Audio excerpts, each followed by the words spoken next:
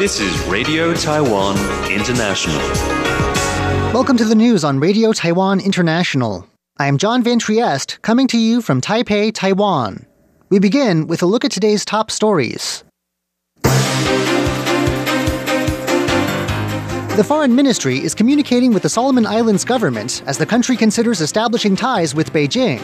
Taiwan remains hopeful that Japan will support its bid to join the Comprehensive and Progressive Agreement for Trans-Pacific Partnership. And Transportation Minister Lin Jialong announces that the fuel surcharge on tour buses will be suspended for 1 year starting in October. But first, today's top story.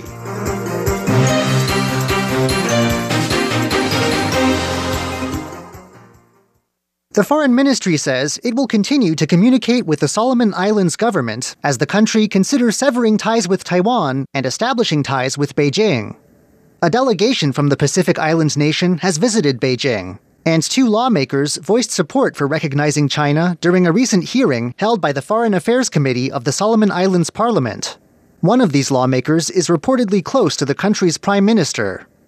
On Friday, a source close to the Foreign Ministry said they see little room for optimism about the future of Taiwan's ties with the Solomon Islands. However, the Foreign Ministry says the recent parliamentary hearing is only part of the Solomon Islands' decision-making process. The ministry says the hearing does not represent a final decision.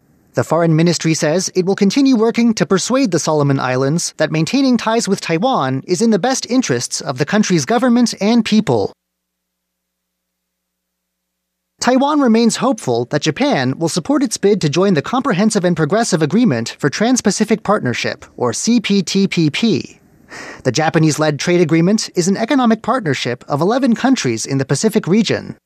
Deputy Economics Minister Wang Meihua called for Japanese support on Friday during the Taiwan-Japan Trade and Economic Sustainability Forum. Wang said that joining the CPTPP is an important goal for Taiwan, and that she hopes Taiwan can secure Japan's backing to help achieve this goal. Wang also said that as the global commercial climate changes, many Taiwanese businesses are returning from China. She says that as this happens, she hopes Japan will recognize Taiwan as a worthwhile trading partner.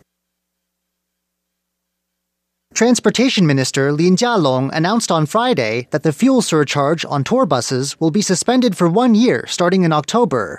That's in light of China's decision to bar its citizens from visiting Taiwan outside of a tour group.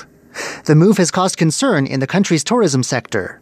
Suspending the fuel surcharge will save tour bus operators an average of 30,000 NT dollars or $960 per year on each bus.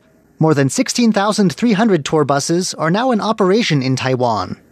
The suspension of the fuel surcharge is just one countermeasure the government has taken to shore up the tourism industry since China announced its new policy. Others include a subsidy program for domestic travelers.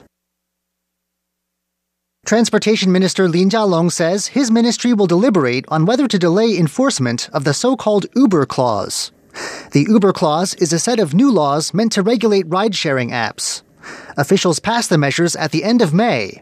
Affected companies were given until October 6th to comply.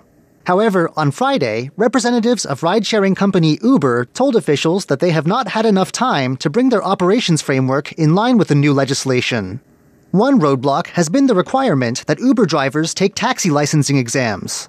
This has created a sudden influx of exam takers far in excess of what testing centers can handle. Only 2,000 drivers have received their taxi permits, leaving 80,000 others in danger of losing their jobs. The transportation minister now says he will reevaluate the deadline for compliance.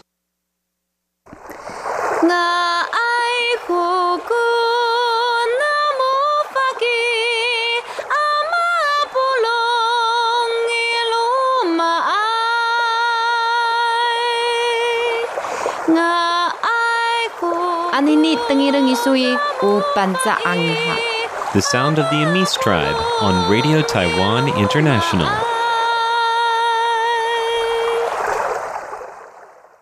Hong Kong bookseller Lam Wing Ki has raised 90% of the funds he needs to open a bookshop in Taipei in the span of 18 hours. His goal is to raise 2.8 million NT dollars or 90,000 US dollars by November 5th. Lam is the former owner of a Hong Kong bookshop who was kidnapped by Chinese agents in 2015 for selling books banned in China. Lam was released in 2016, but he skipped bail and fled to Taiwan in fear of being extradited to China. Lam says he is delighted and surprised by the success of his fundraising campaign, which he says shows tremendous support from Taiwan's people. He says this indicates that many people in Taiwan share his principles and values. Lam says there is no longer room to read freely in Hong Kong. He says that even Taiwanese booksellers are now afraid to sell politically sensitive books because of possible repercussions if they travel to China. Lam plans to open his new bookshop in the Ximending area, a Taipei shopping district that he says resembles Hong Kong's city center. A Yunlin County man has designed a new, safer car door that he hopes will put a stop to one common type of road accident. Xie Minglong works as an accountant in Yunlin County, but he's also the holder of U.S. and Taiwanese patents for an invention he's hoping will save lives. Each year, Taiwan sees several hundred incidents of drivers absent-mindedly opening their car doors into passing scooter riders or cyclists. Between January and June this year, there were 247 accidents of this kind in the central city of Taichung alone. 275 people were injured. Sometimes this kind of accident can even be fatal. In the past 2 years, 2 people have been killed in New Taipei by drivers suddenly opening their doors into traffic. Xie has created a car door that opens in 2 stages. The second stage requires motorists to turn around in their seats in order to unlatch the door completely. This forces motorists to look behind them when they open their doors, and at the same time, at traffic approaching from behind, too. John Van Trieste, RTI News. A bird lover in Nantou County hopes to build Asia's largest ever bird park, beating a record currently held by Singapore.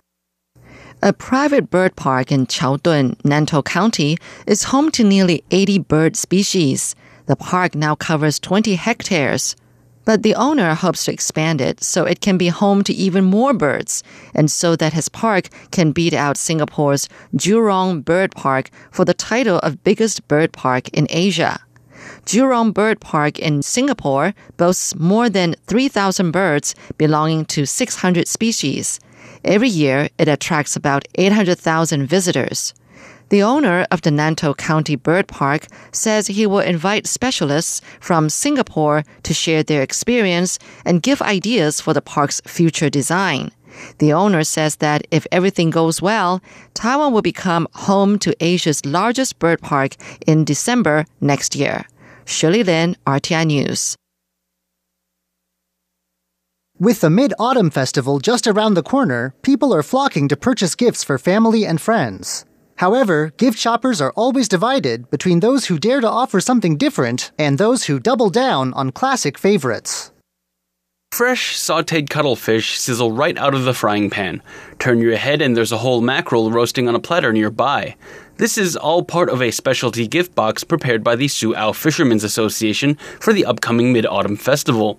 The gift box contains 8 kinds of seafood, including shrimp and even fish roe sausages. Association head Chen Chun-sung says that his association has a responsibility to market its products. Seafood may be an unconventional gift for the holiday, but who can argue with old favorites? This pomelo farm in Dongsan Township unveils its lush, round, and green fruits as they ripen. These pomelos will be made into cakes and breads, a more traditional kind of Mid-Autumn Festival gift. Leslie Liao, RTI News. Thanks for joining me for the news. I'm John Van Trieste. Stay tuned for another 50 minutes of English language features brought to you by Radio Taiwan International.